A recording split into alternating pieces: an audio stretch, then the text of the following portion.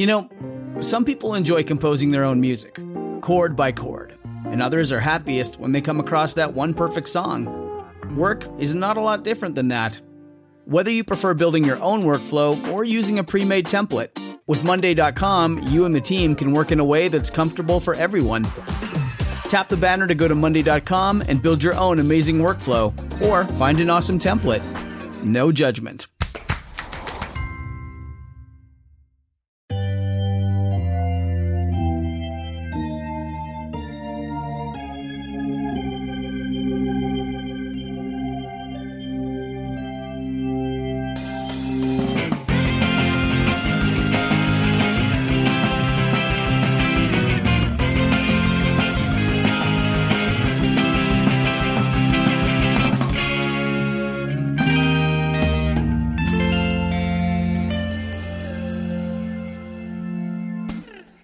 Welcome to Sunday School Dropouts, the podcast where an ex-Christian and a non-believing sort of Jew read all the way through the Bible for the first time. I'm Lauren O'Neill. And I'm Nico Bakulich. And let's get biblical. You got it.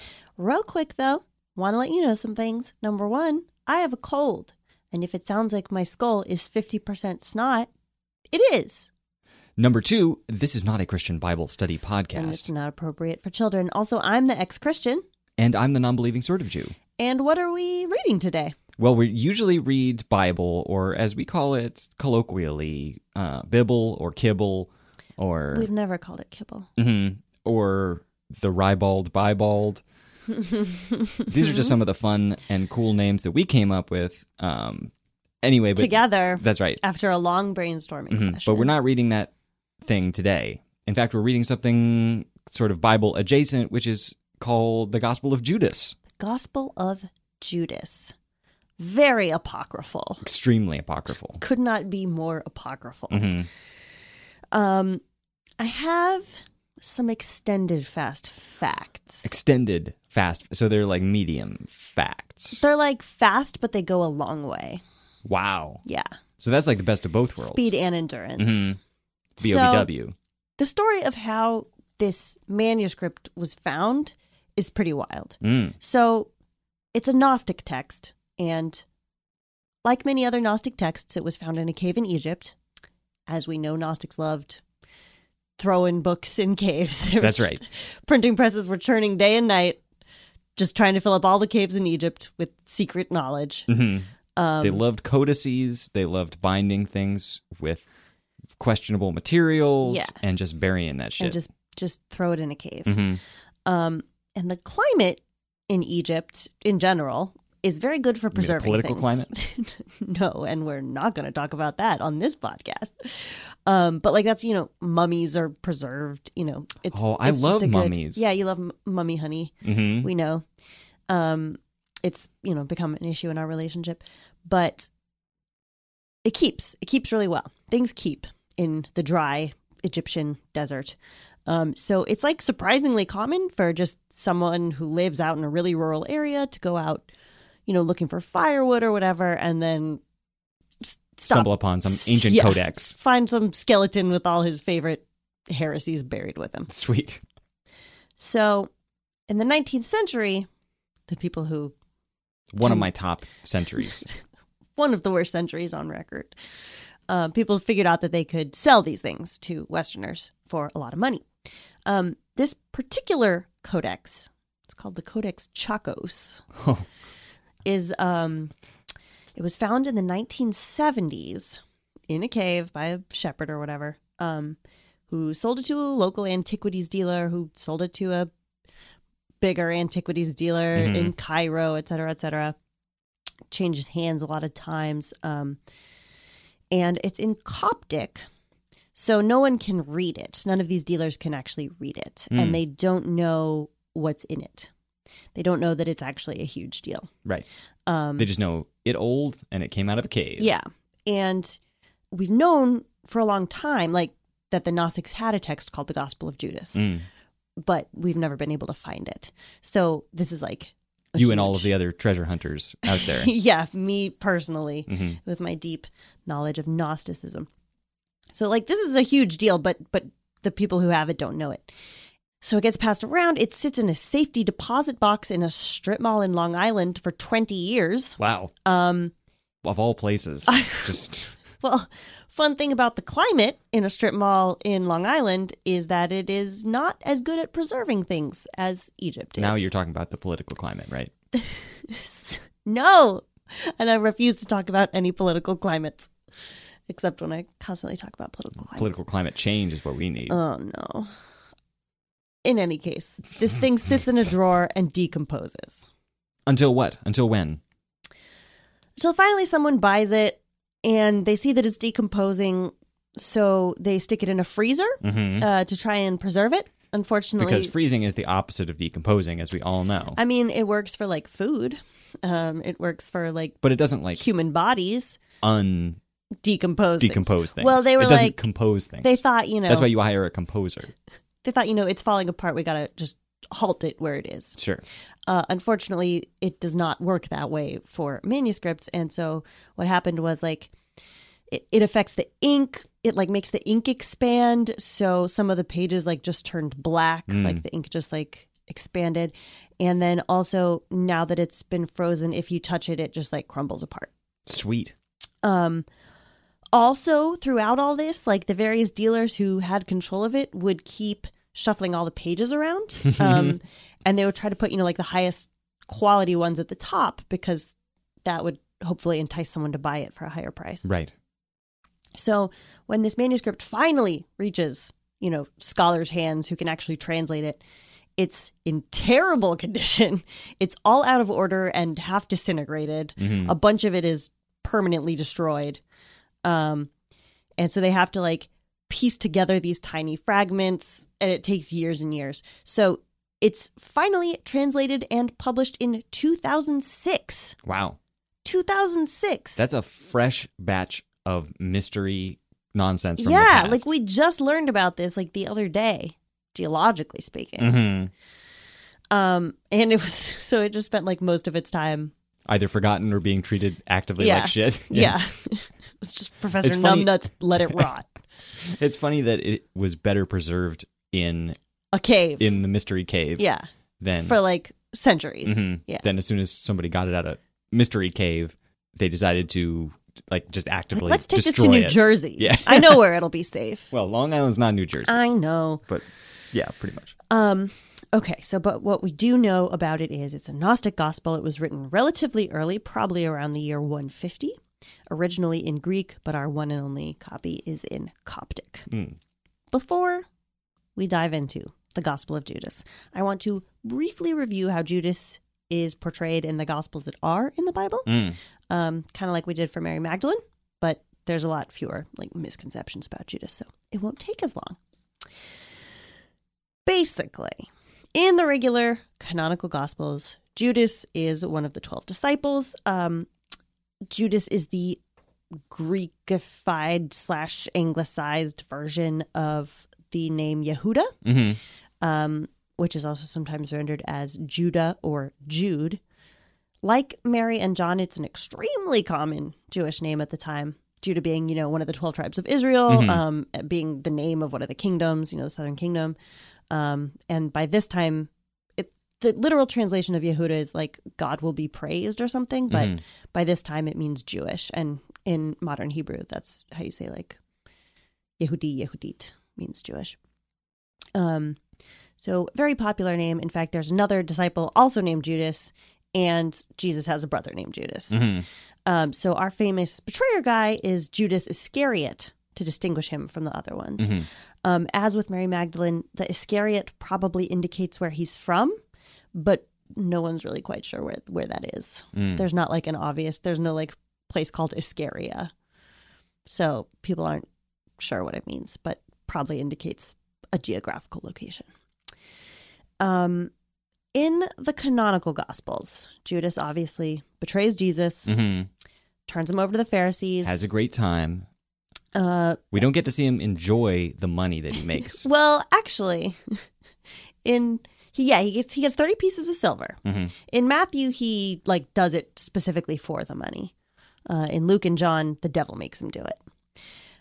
And in Acts, we do get to see him enjoy the money. He buys a field. Unfortunately, when he's out plowing the field, he trips and falls and explodes. And his Right. I have forgotten about that. Yeah. That's so awesome. And because his blood is spilled everywhere, then it's called the Yeah. field of blood. Mm-hmm. In Matthew, it's a little different. Judas feels guilty and tries to give the money back, but the Right. Pharisees won't take it back, so he hangs himself. And then the priests have the money, but they can't use it for any like official temple stuff because it's blood money. Mm-hmm. So they buy a potter's field, which at the time just meant it's a field with like very clayey mud where potters would go to get clay. And they use that as a burial place for foreigners. I'm not sure why burying foreigners was a responsibility for the priests to take on, but they did it. And because the field is bought with blood money, that's why it's called the Field of Blood in Got Matthew. it. So there's like a plausible reason why there would be a field called the Field of Blood, Yeah, I which mean, is that he fell over and exploded. well, actually, probably the most plausible reason that it's called that is because it's full of red clay. Right. But when you go back, you can, a name like Field of Blood. How are you not going to? The stories just write themselves. Yeah, honestly. you got to put some symbolism on there. Plus, I heard from somebody that he fell over and exploded. Yeah. In fact, actually, there's a church father named Papias who is writing, Named Explodor. a couple hundred years later, who actually has like his version of Judas dying is like he swelled up so big that like the doctors couldn't find his eyes, and then he exploded. Nice. Yeah. I'm glad somebody's out there doing this work. I know. Important work. Bart Ehrman has an interesting theory about, this is like kind of off topic, but I think it's interesting, about how this like went down in real life.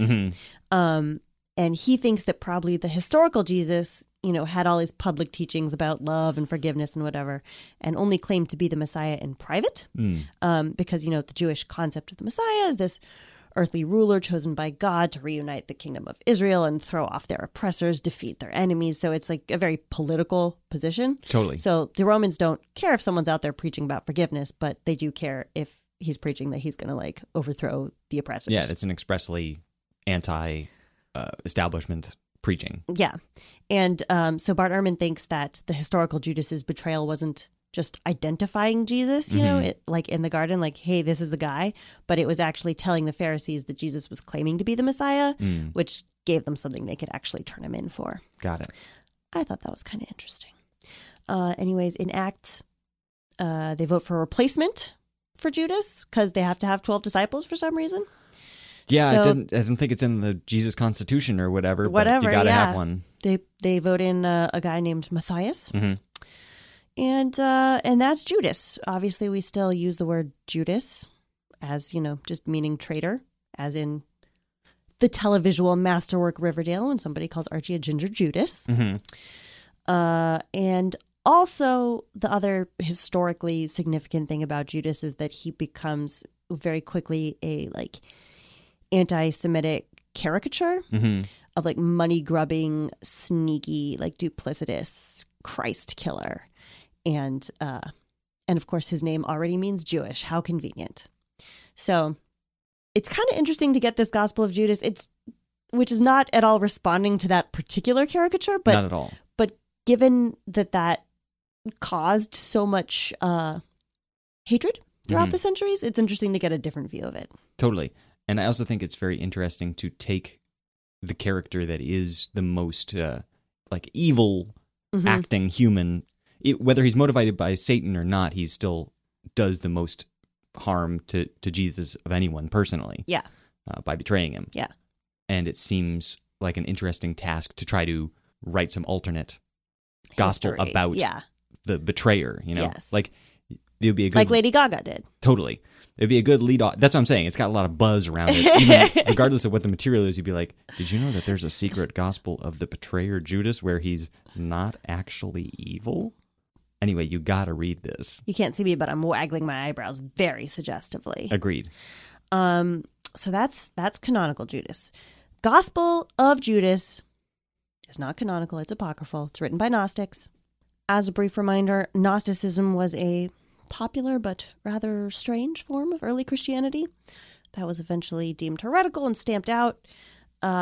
Gnostic is an umbrella term. There were lots of different kinds of Gnostics, just like there's lots of different kinds of Protestants or whatever. But the basic deal is they believed there was a true perfect God that they called the Godhead, who lived in this perfect spiritual plane called the Pleroma, which is Greek for fullness. And then in addition to God, there was this hierarchy of other types of divine beings, and some of them are good and some of them are bad, and the world was created by a bad one. And that one's called the Demiurge and is often identified as the God of the Old Testament. So that's why the world sucks and is full of suffering, according to Gnostics. It was created by a shitty lesser God, but the true God sent Jesus to us to give us secret knowledge or gnosis, hence Gnostics. And if we have a spark of the divine in us, then we can use the secret knowledge to rejoin the Pleroma heaven when we die. Is there anything else we need to cover about Gnostics? No, but it's funny to me that you compared them to Protestants, because in my mind, the idea of Protestantism splitting off from the main church at the time hinged on, just a different way of interpreting this same holy text, or like a different approach to interpreting it. While the Gnostics believed in like the fucking shadow dimension and gave new names to everything. Yeah, but there was no Bible yet, so like... It's a really good point. There's no reason that the shadow dimension couldn't become the Bible, except that it's weird and annoying. But like, so is the real Bible, so... Yeah, I mean, it's funny because, all the compromises that ended up in the real Bible are just as weird. I mean, they're not as weird, is the thing. It's tough to judge because we're so acclimated to... Well, they're just much simpler. Mm-hmm. They're just way less complicated. So... just like Occam's razor this bitch and give us the New Testament.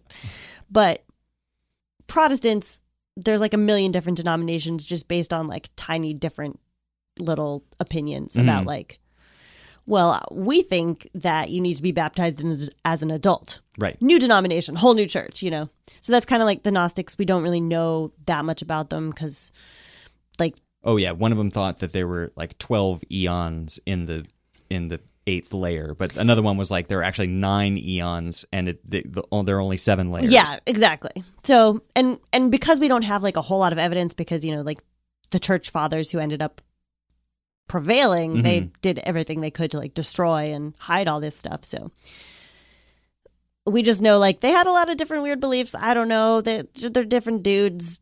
We don't really know. But should we talk about the Gospel of Judas? Yeah, let's talk a little bit about the Gospel o' Judas. Also, another thing about it is, like most Gospels, the ones in the Bible are like the Gospel according to Matthew, the Gospel according to Luke, as in like this is the person who wrote it.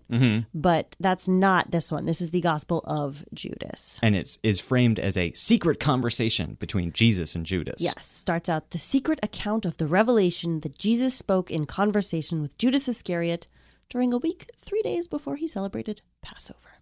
And as we know, Passover is when he gets arrested and then killed. So this is happening right before his death. Jesus's and Judas's death, I guess. Whether by explosion or by hanging. Yeah, one or the other. Both great options.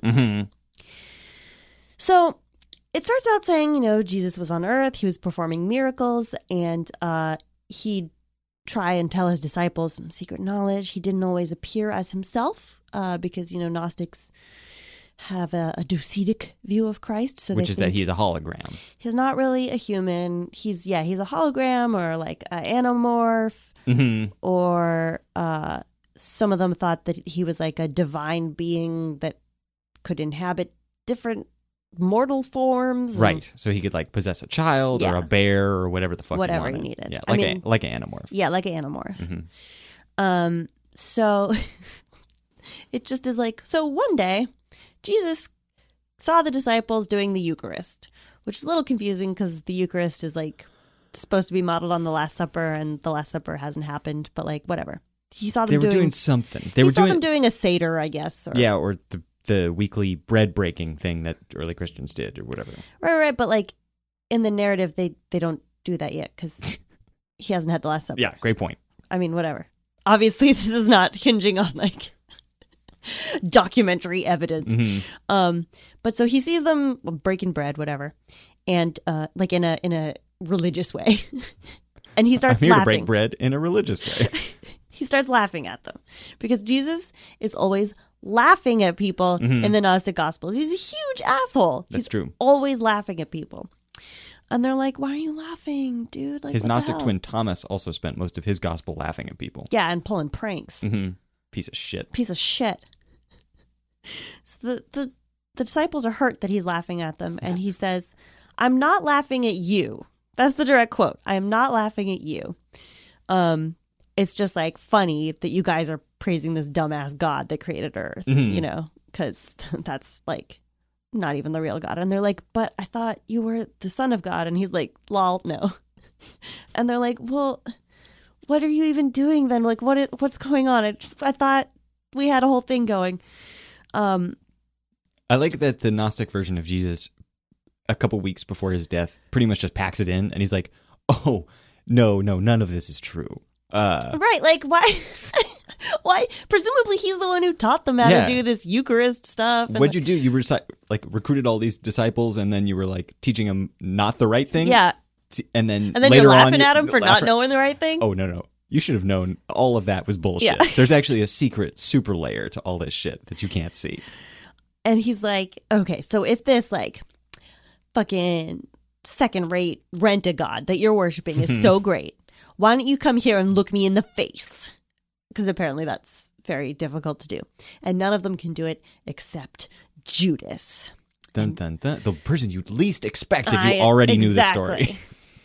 And Judas says, I know who you are and where you have come from. You are from the immortal realm of Barbello. Of course. And I am not worthy to utter the name of the one who has sent you. And Jesus hears this. He hears the keyword Barbello, and he says, just like you pass in the requirement for the quest in the video game, okay, you come with me because we can't talk about Barbello in front of these people. Yeah. By the way, Barbello in some Gnostic traditions was the first emanation from God. Okay. So basically, she is the second most powerful divine being in the universe after God. Got it. So it's like, comes from the realm of Barbello. So pulls him aside. It's like, okay, I like this Barbello thing that you've got going on. I'm hearing a lot of chatter about Barbello out there, and I like it. I'm going to teach you some secret stuff that's going to blow your fucking mind. But it's not going to be easy because those other 12 doofuses. 11 doofuses. Well, 11 doofuses, but he says 12. Yeah. Maybe he already knows about Matthias or whatever. I think that's the implication. He's like, they're not going to get it. And they're going to be jealous of your threads. And they're going to kick you out of the club. And Judas is like, wow, okay. So like, that's crazy. Like, when are you going to tell me these dank ass mystical secrets? And then Jesus just disappears. Yeah. The end. Bye. Okay. It's like, here, come over here. I got some stuff to tell you. Bye. That was just his way. That was just his way, yeah. But he does get back to it. But before he gets back to it and we get back to it, I think we're going to take a quick break.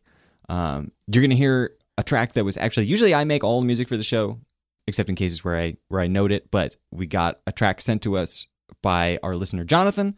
And I'd really, really love to play it for y'all. I know you're going to enjoy it. I'll see you in a little bit. We'll be back with more Sunday School Dropouts. Bye-bye.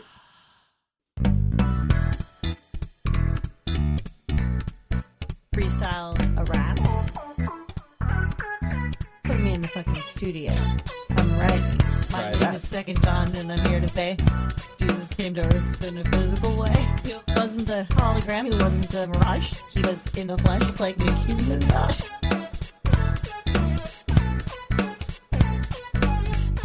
Don't be a deceiver or antichrist. Just believe in Jesus and be nice. Welcome back to Sunday School Dropouts. My name is Nico. And I'm Lauren. And we're still talking about the Gospel of Judas. Jesus just left. He disappeared.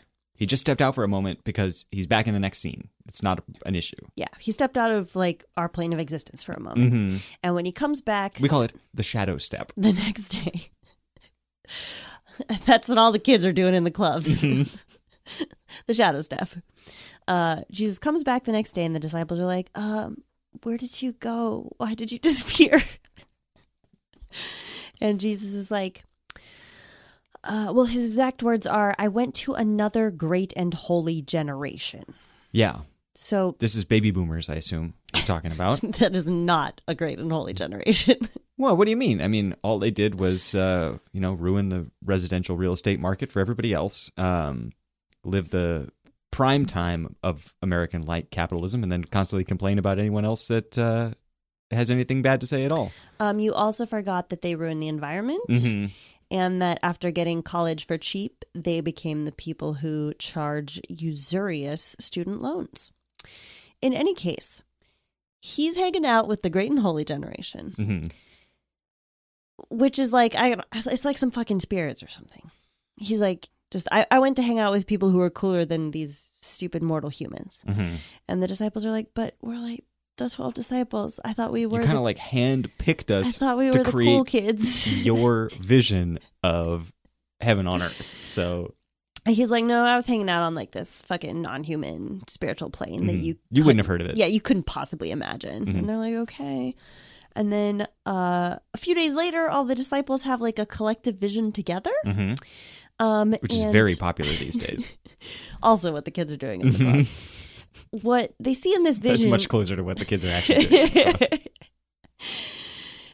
in this vision, there's a temple with 12 priests. And a crowd of people there is waiting for the priests to do their sacrifices. Mhm. But the priests just keep doing this horrible shit. They're sacrificing their children, their wives. They're having gay sex. Mm-hmm. Uh-huh. Mm-hmm. And as they do all this, they say that they're doing it in Jesus' name.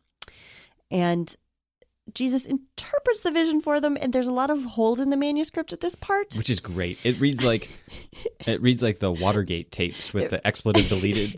It reads like Mad Libs. But basically, what we can tell is that he's saying they're the 12 priests. The disciples are the 12 priests.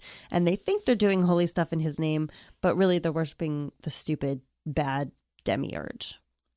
It's funny because this is actually good Bible writing at its core, because it can be interpreted both in that way, in like the mystical way, but also as a warning to the disciples about like, when I'm gone, you're going to have to keep a tight hold on the church. You know, that like, even if you're doing the sacrifices or performing the rituals, you could be doing it, not in God's name. If you're not being a holy person. He makes fun of the sacrifices and rituals, because those are all made up by the demiurge. Mm. So he's like, your whole shit is fucked up. Like, none of this even works. Yeah, I was trying to give it some credit there, because like that is a thing that happened to churches. Obviously, as they accrue power, they become more corrupt and lose sight of the things that they were originally founded to do. But I guess you're right. I guess he is just making fun of them because they. I mean, it's very nice of you to try and like find a serious way to interpret this, but he is just making fun of them and laughing because he's springing this shit on them, even though he taught them the other stuff. I know. I get like it's as if we're supposed to think that someone else taught them the other stuff, or that they were just Jewish. They were just Jewish, and he didn't have any doctrine except this magic stuff. Yeah, but for some reason they were following him because ... question mark. I don't know. Step 3 question mark question mark question mark. Judas asks, what kind of fruit does this generation produce? I'm not 100% sure what this means. It's the lead up. What that means. The lead up to it is confusing because there's so many holes in the manuscript, thanks to Professor Numbnuts.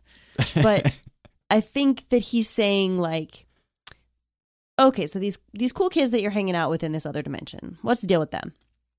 And Jesus responds by saying basically like, well, humans are just these mortal husks and they die. I really want to read some of this just to give you an idea. Yeah, please, go ahead. If you haven't read the manuscript, what it sounds like with all of the holes in it. Okay, go ahead. Jesus said, "It is impossible to sow seed on rock and harvest its fruit." Classic Bible stuff. "This is also the way, ... the defiled generation, ... and corruptible Sophia, ... the hand that has created mortal people so that their souls go up to the eternal realms above. Truly I say to you, ... angel, ... power will be able to see that, ... these to whom ... holy generations." So I like that it almost heightens the mystery. The mystery, yeah. It's of like this stuff. such secret knowledge that we, like the reader, can't even have it. It's hidden Yeah. even from history now. Yeah. You know, that like it was inevitable that these manuscripts be like corrupted or shaded in some Yeah. way that so we can't get the Effaced full in some truth. way, You yeah. know, corruptible Sophia. That seems so interesting Yeah. because like wisdom is like an emanation of God. Right. And she, in some Gnostic myths, is the one who gave birth to, or rather created from herself as a sub-emanation, the stupid demiurge. Mhm. But so then Judas is like, hey, can I tell you about this vision that I had? And Jesus laughs at him again Sassy Jesus. and says, you 13th spirit, why do you try so hard? But speak up and I shall bear with you. Oh, I don't know. Why am I trying so hard? Jesus Christ. Jesus Christ.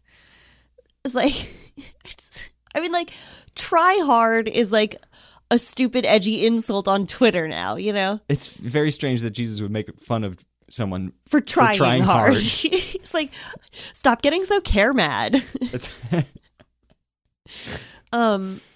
So then Judas, virtue signaling means a very different thing in the Bible. in the Bible, Judas describes this vision that he had on his own, sadly, not a collective vision, Mhm. in which the other 12 disciples stoned him, and then he followed Jesus to a giant, huge, enormous house with all these people going inside, and he wants to go inside too.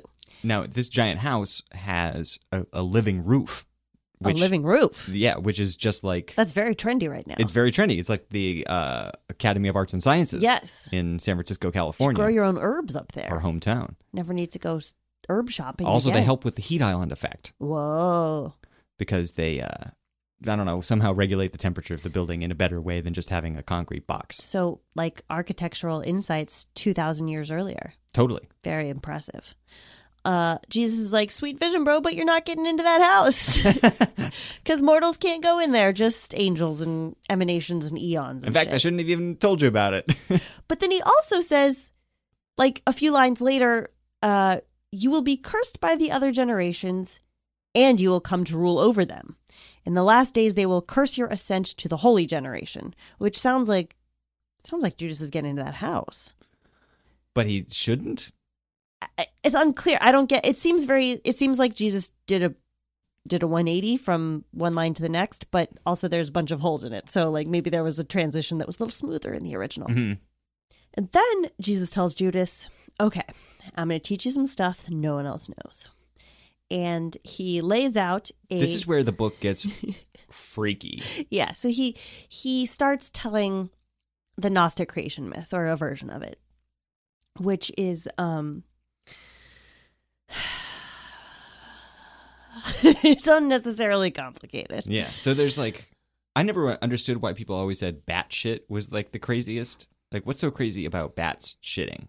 I mean, they eat stuff. I mean, because bats, like, if you're batty, then you're crazy. And so then bat shit is even crazier. I see, because that's what the bat doesn't need.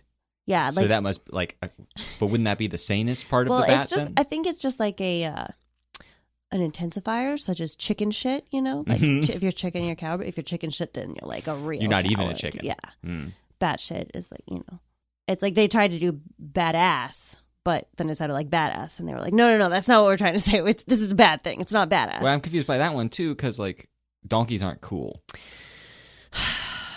What about the talking one in Genesis? I mean, he was pretty cool because I think he went to heaven. Did he? I don't know, something like that. Regardless, Gnostic creation myth, we can do a real abbreviated version of this because it's like fucking, first of all, there's a bunch of holes in it. So it's confusing. Second of all, it's confusing even when there aren't holes in it. And third of all, it's boring. But basically, like, so there's this all-powerful God who lives in a quote, great and boundless realm. And he creates a hierarchy of angel-type beings, also called eons. So you got, like, the ones at the top, like Barbello, are the most powerful and holy. The ones at the bottom are less powerful and holy, but they're still, like, way above humans. Mm-hmm. But so then these eons start creating eons of their own, and those eons create eons. And of course, those are going to be even less powerful because they're created by other eons, not by God. Mm-hmm.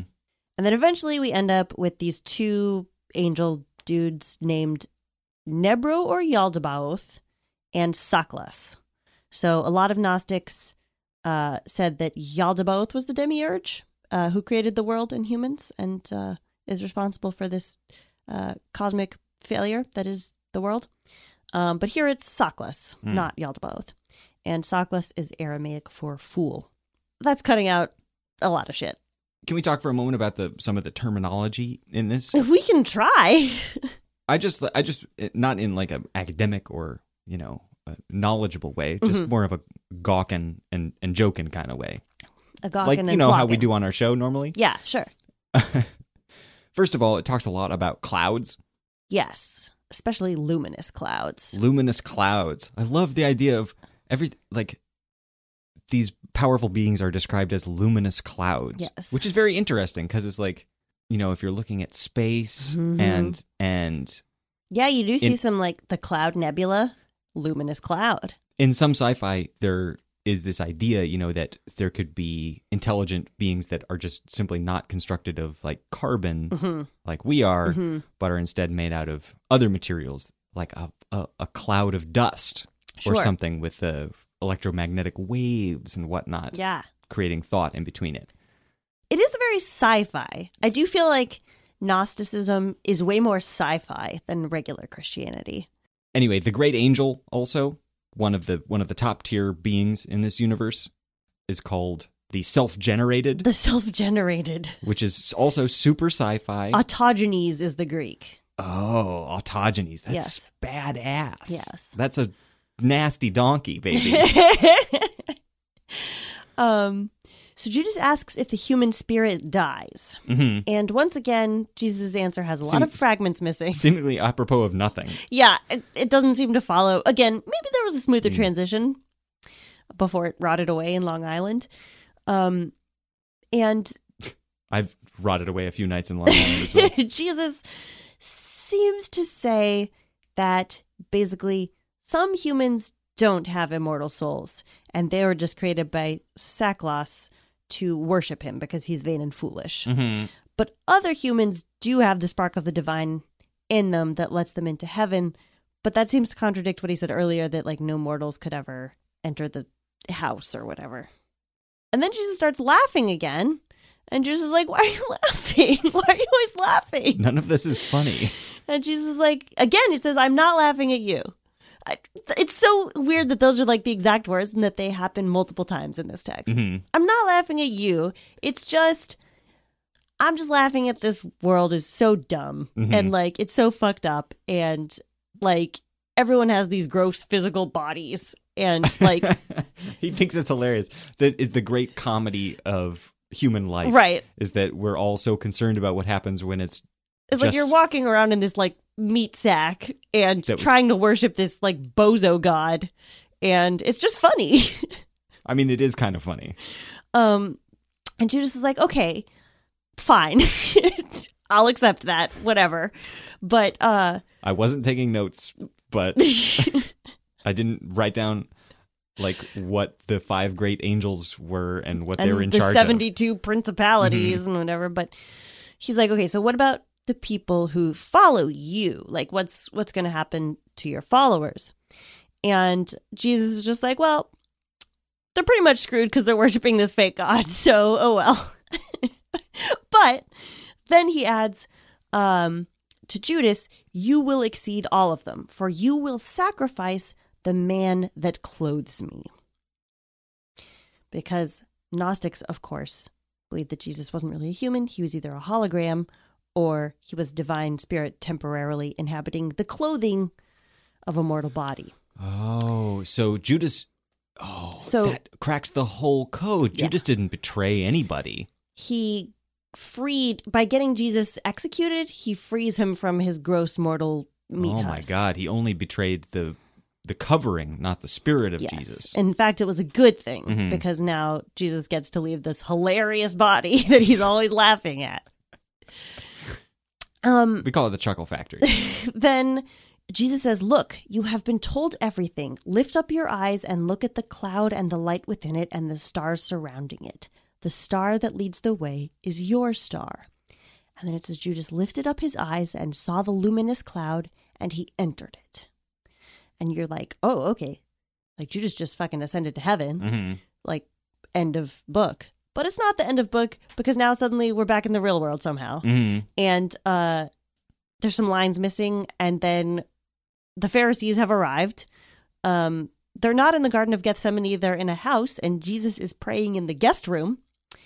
And the Pharisees come in, and Judas is like, oh, yeah, he's in the guest room. Go grab him.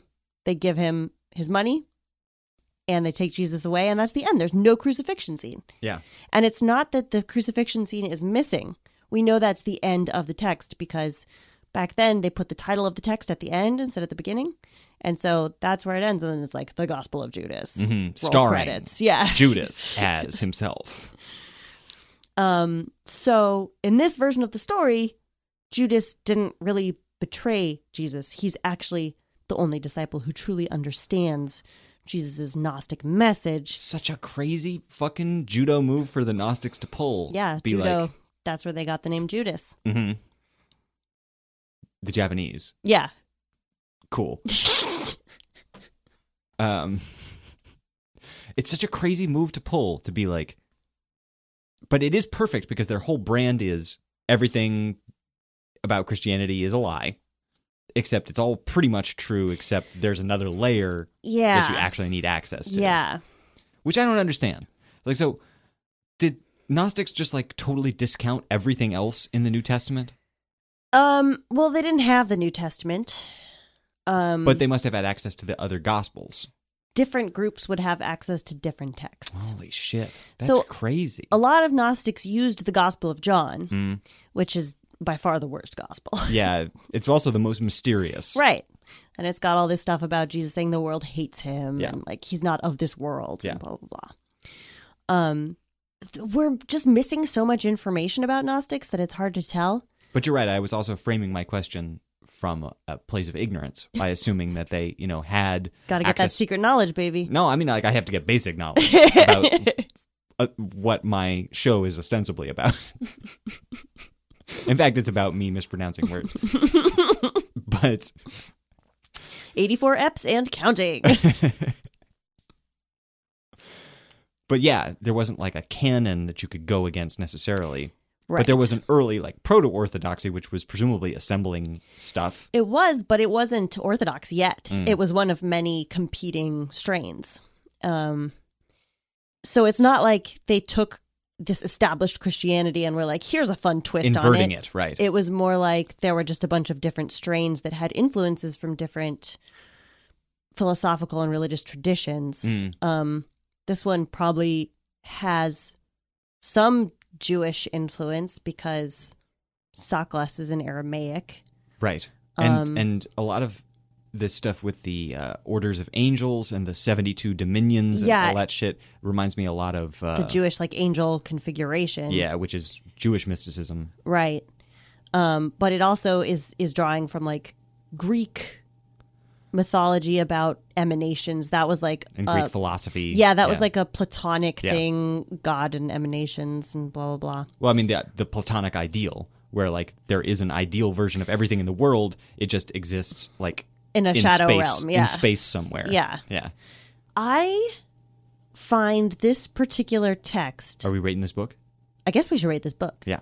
Yeah. I find this particular text really obnoxious. I Why? haven't thought that of all the Gnostic texts. I mean, I don't find like this whole like wacky creation story. It doesn't appeal to me in any way. Mm-hmm. But I've definitely had fun reading some other Gnostic texts. Like the Acts of Thomas. But I find this one super obnoxious because it just reads like someone on the internet just being like, actually, I'm not mad. I'm laughing. This is funny to me. Like, like, just like trying to like troll. I don't know. Like, it reminds me of, the guy who got fired from Google for being sexist. And Yes. then it turns out he's also racist. And he tweeted that thing that was like, like everyone hates the KKK, but like it's cool that they have wizards. And if you don't acknowledge that that's cool, then you're just like driving people into the KKK. That's what this reads like to me. It's like, well, everyone thinks it was bad to betray Jesus, but like actually, because of my superior intellect, I know that it was actually good that Judas betrayed Jesus, and you're actually the bad one. Mm-hmm. So, isn't that funny? I'm actually laughing. You know what I mean? Yeah. And just the fact that Jesus is laughing all the time at people, It just feels like there's... Jesus never laughs in the real Bible. He's never portrayed as laughing, not a single time. Mm. Even when he's sarcastic a couple of times. Yeah, but then he's like frustrated. Yeah, that's true. He never is like ironically laughing at somebody, and he's never like enjoying someone else's pain or confusion. Yeah. Yeah. He's frustrated that people don't get it sometimes. Right. But he's never like, haha, you're so stupid and you're going to hell, Yeah. So if you had to give this rating, what would you give it? Oh, right. A rating. Well, I think I'm going to give it like 4 out of 8 Immortal Realms of Barbello. Mm-hmm. It is very interesting in a metatextual way. Totally. And considering just how how Judas is a pop culture figure is so like universal, and that everybody in the Western world I'm told his song in Jesus Christ Superstar is like the tops. Is the banger. But I've never heard it because I don't like Andrew Lloyd Webber. The fact that like no one even has to be religious, or they could be from a totally different. You could be Jewish or you could be Hindu, and still like everybody knows like Judas. Yeah, it's a cultural reference. He's right. The greatest betrayer. Well, he's like top 3 betrayers of all time. Yeah. Along with Brutus. And that guy. Quisling. I was going to say Zayn Malik, but no, you mean Camila Cabello. That's right. Snake. It's interesting to get just anything different about that is fascinating, especially from, not that far after the actual Gospels were written, Yeah, especially it's pretty early. When the field of Christianity was pretty much wide open. Yeah. It's amazing. I know we've covered a whole bunch of these apocryphal books from that period, but it's still so amazing to think of Christianity as such a malleable thing. I know. At the time that it was. Especially like I grew up thinking like the Bible, like I grew up thinking the Gospels were firsthand accounts, right. That were written by people who were actually there. Mm-hmm. And that like there's just this one thing that happened and everybody agrees that this is what Christianity means. And there's some slight differences in terms of like, oh, well, the Catholics, have transubstantiation, but everybody knows the basic deal, you know? And to learn that actually there was no reason that we ended up with this version. Like, I mean, it's not like this version is inherently better. This is the version that survived. There were probably historical reasons, but they weren't like a perfectly even playing field competition of ideas. Right. That like just the better ideas won out. Not necessarily. Right. Yeah.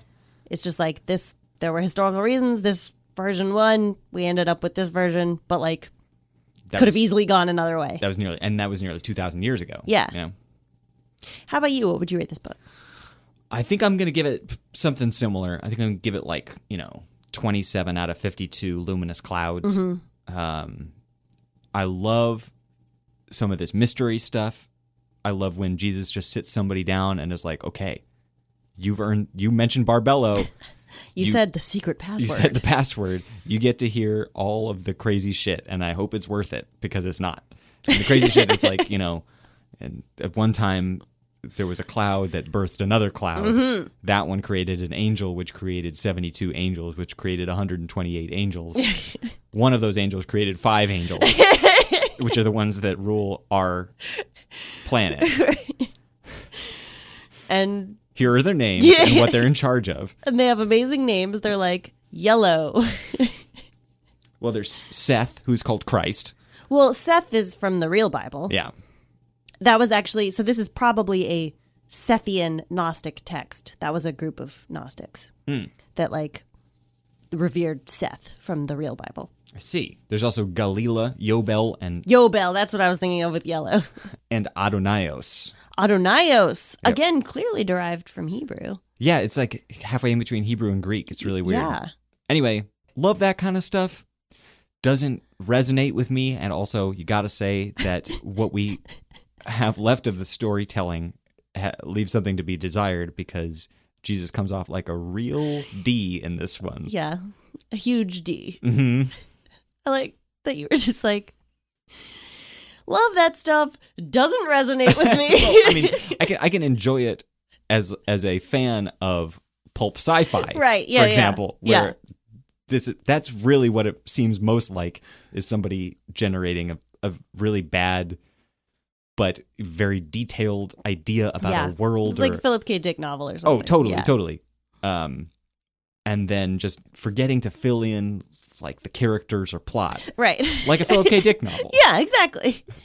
Okay, Philip K. Dick definitely went back in time and invented Gnosticism. Well, I mean, he actually had an extreme religious experience where yes. a pink light spoke to him from God or whatever. Yeah. And he became obsessed with Gnosticism and, in fact, wrote a huge text about it. Oh, really? Yeah. Okay. So it's not just a coincidence that it's like Philip K. Dick. He was actually influenced by Gnosticism. Yes. Great.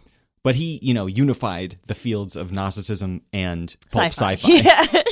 So that is the closest reference point for this stuff, I'd say. Good for him. But that's enough about apocryphal gospels for today. Apocryphal gospels. It's time for the gospel of our listeners, a.k.a. Mr. Mailbag. The gospel according to Mailbag. Listener Kelly sent us an extraordinary email. She was raised evangelical, and when she was a teenager, her younger brother passed away, which obviously made her very sad and upset. But people in her church, including her quote-unquote Christian counselor, told her that her sadness was a sin because it meant she didn't trust like God's plan for our lives and like when we die. That is so fucked up. Like the one of the few like good things that Christianity has to offer is like comfort about grief, you know, and like a structure for dealing with the end of life. Yeah. Yeah. The idea that your loved one isn't just gone, that they're in heaven and that you can imagine them there and still feel close to them, and and so for somebody to just like rip that away from somebody and just be like, you're doing it wrong, you're a sinner, like that's just, I just don't have words for how awful that is. Obviously that's not the deal with all churches, but Kelly, I'm so sorry that you had to go through that. I'm sorry too. It reminds me of what our sometime guest and friend of the show, Christopher Stroop, described as spiritual abuse. Yeah, I agree. Anyway, slightly lighter topics for the rest of the mailbag. Our listener Eric wrote in and said, I come from an extremely Catholic area of the country which participates wholly and completely in our nation's favorite pastime, judging others by class and judging others by race. This place, the murder capital of our nation, is, you guessed it, St. Louis, Missouri. St. Louis!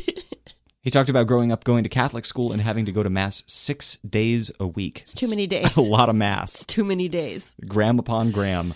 He also said he's listened to this podcast all the way through 8 times, which means he's probably spent more time on this podcast than we have. And I gotta say, thank you, Eric, for your letter and for your absolute devotion. And please don't listen to this again or you'll start to hate us. Listener Margot wrote in to recommend us an episode of the podcast On Being, interviewing Nadia Bowles-Webb, or maybe Weeb, who's a Lutheran pastor at the House for All Sinners and Saints in Denver, who talks about struggling with and redefining faith. Definitely going to give that a listen. Listeners, if you're interested, that's an episode of On Being featuring Nadia Bowles-Webb, or Weeb.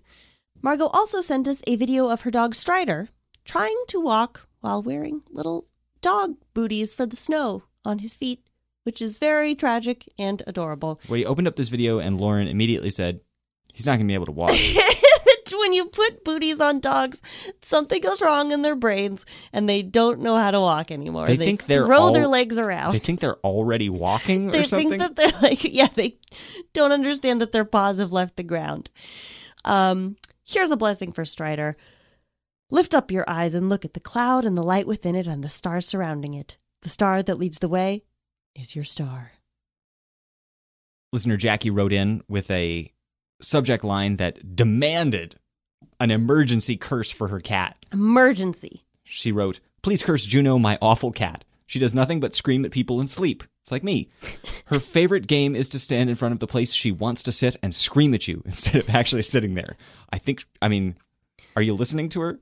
Does she really want to sit there if she's just going to stand and scream? Aren't you assuming? Maybe she's screaming at you about something else entirely. Yeah. Maybe she's just like, hey, it's nighttime. Hey, did you know it's dark out? Fucked up. I'm a cat. Anywho, to Juno I say, it is impossible to sow seed on rock and harvest its fruit. This is also the way of the defiled generation, Juno. Yeah, Juno. Think about it. Juno could be a Gnostic eon. Except I guess she's already a Greek goddess, huh? Or a Roman goddess. It's Roman, actually. That's why I wouldn't be Roman. Gnostic. Yep, you're fired. That will do it for Sunday School Dropouts. I'm fired, so we won't be back next week. You can follow the show at Sunschool Drop on Twitter. Also on Facebook at the same URL. You can follow Nico on Twitter at Nico Bakulich. NIKOBAKULICH. You can follow Lauren on Twitter at Lauren E. O'Neill. O'Neill spelled like Shaquille does that. Thanks to Elise Carlton for our logo. Thanks to Nico for our sound engineering, music, and editing. And also thanks to listener Jonathan. Actually, no thanks to listener Jonathan, who also contributed some very terrible music to this episode. Very wonderful music by a great man and boy. You may have noticed already, but we've joined the Recorded History Podcast Network. So if you're interested in more shows about old things, aka history shit, then look up Recorded History, the podcast network, and listen to some of our other wonderful brother and sister shows. Old shit. Old stuff from another time. We're off next week because we're traveling. Yes. But we'll be back the week after with more Bible, all the different ways that we do. My name is Nico. I'm Lauren. And we'll see you on Sunday. Bye-bye. Bye.